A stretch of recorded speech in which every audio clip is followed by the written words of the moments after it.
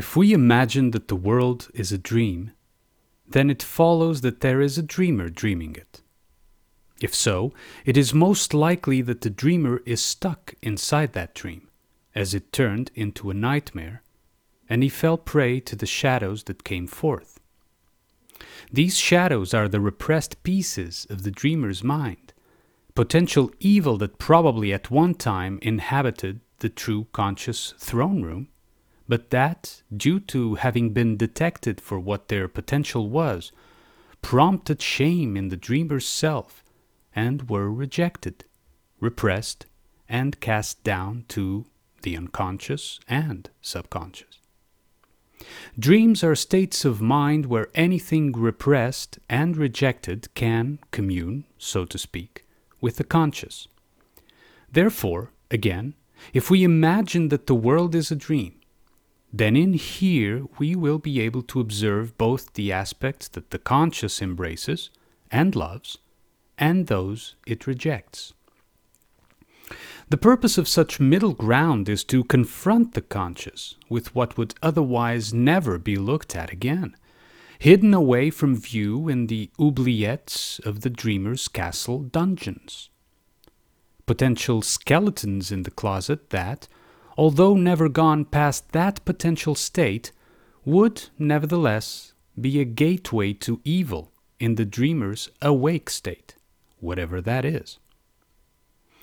Imagine then that, in the dream, the rejected evil potential was so strong, such was the hate that brewed for the conscious that rejected them, that the middle ground itself, that is, the dream setting, its nature, became a manifestation of their evil potential. Evil would then have found a place to dwell and roam free, even if only in a dream. And that dream had evaded the dreamer's control and turned into a nightmare, Freddy Krueger style. Now, Freddy Krueger was, in the movie story, a murderous pedophile who originally was hunted down for his crimes by the children's parents and burned to death. What is not shown in that story is that a manifestation such as that, an evil that so ashamed, hurt, and revolted that otherwise idyllic community, would have had no place or breathing room to grow and manifest if it did not fit a strong community immoral potential.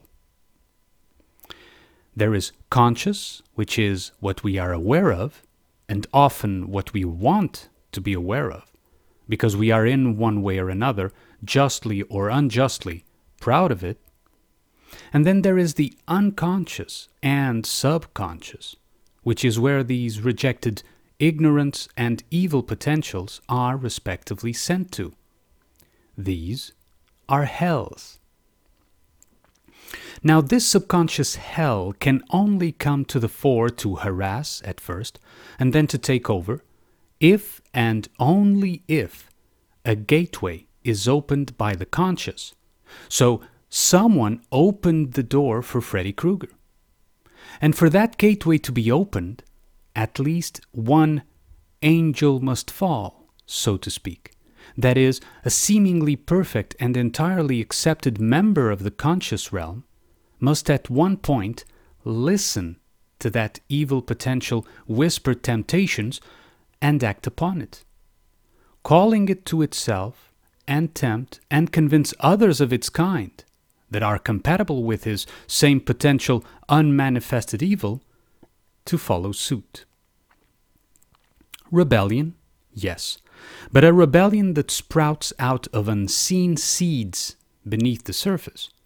And even when they sprout, only a focused, alert, and disciplined observer may be able to discern if, using an analogy from the book The Little Prince by Saint-Exupéry, it is a rose bush or a baobab that is sprouting, if it is coming from a good seed or a bad seed. Isn't it true that sheep eat bushes? Yes, that's right. Oh, I'm glad. I didn't understand why it was so important that sheep should eat bushes. But the little prince added, And therefore they eat baobabs too? I pointed out to the little prince that baobabs are not bushes, but trees as tall as churches, and that even if he took a whole herd of elephants back to his planet, that herd couldn't finish off a single baobab. The idea of the herd of elephants made the little prince laugh. We'd have to pile them on top of one another. But he observed perceptively. Before they grow big, baobabs start out by being little. True enough. But why do you want your sheep to eat little baobabs? He answered, Oh, come on, you know. as if we were talking about something quite obvious, and I was forced to make a great mental effort to understand this problem all by myself. And in fact, on the little prince's planet there were, as on all planets, good plants and bad plants. The good plants come from good seeds and the bad plants from bad seeds. But the seeds are invisible. They sleep in the secrecy of the ground until one of them decides to wake up. Then it stretches and begins to sprout, quite timidly at first, a charming, harmless little twig reaching toward the sun. If it's a radish seed or a rosebush seed, you can let it sprout all it likes. But if it's the seed of a bad plant, you must pull the plant up right away, as soon as you can recognize it. As it happens, there were terrible seeds on the little prince's planet. Baobab seeds. The planet's soil was infested with them. Now, if you attend to a baobab too late, you can never get rid of it again. It overgrows the whole planet. Its roots pierce right through. And if the planet is too small, and if there are too many baobabs, they make it burst into pieces. It's a question of discipline. The little prince told me later on. When you've finished washing and dressing each morning, you must tend your planet. You must be sure you pull up the baobabs regularly, as soon as you can tell them apart from the rose bushes, which they closely resemble when they are very young. It is very tedious work, but very easy. And one day he advised me to do my best to make a beautiful drawing for the edification of the children where I live. If they travel someday, he told me. It could be useful to them. Sometimes there's no harm in postponing your work until later. But with baobabs, it's always a catastrophe. I knew one planet that was inhabited by a lazy man. He had neglected 3 bushes.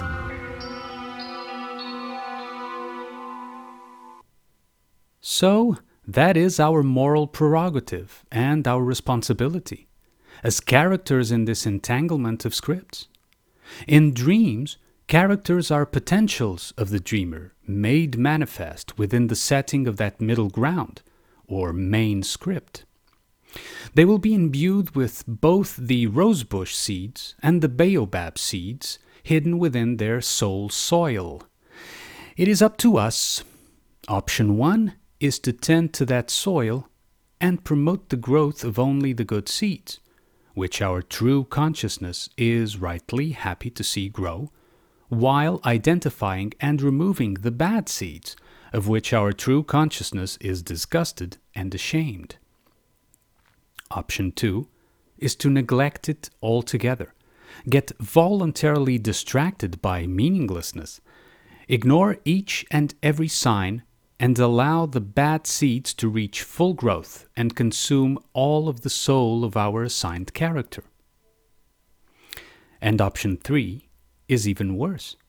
To outright starve the good seeds and instead water and feed the bad ones, purposeful and voluntarily.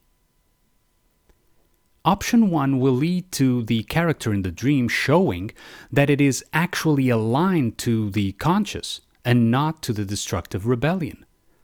The character is saved, yes, also the IT terminology of to save, like in a file, and it is brought back to the awakened state of the dreamer's conscious.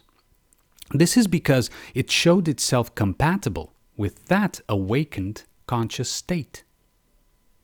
Option 2 will lead to the character in the dream showing that it manifests no will at all, which is revealed by not making a choice and always following the given script.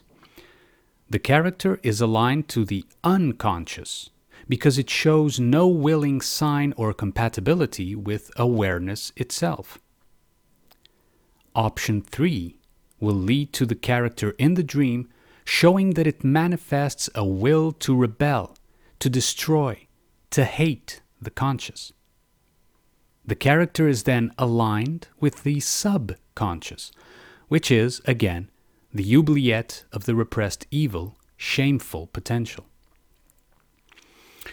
Those who are more compatible with option 1 get a special assistance, a therapist, so to speak, coming in from truth to guide the conscious shards stuck in the dreamer's nightmare, shattered in countless pieces, back to focusing on that option 1, on choosing to tend for the good seeds of his own soul planet, using the Little Princess terminology, in the faith that they as characters are far more than what they see, both morally and essentially.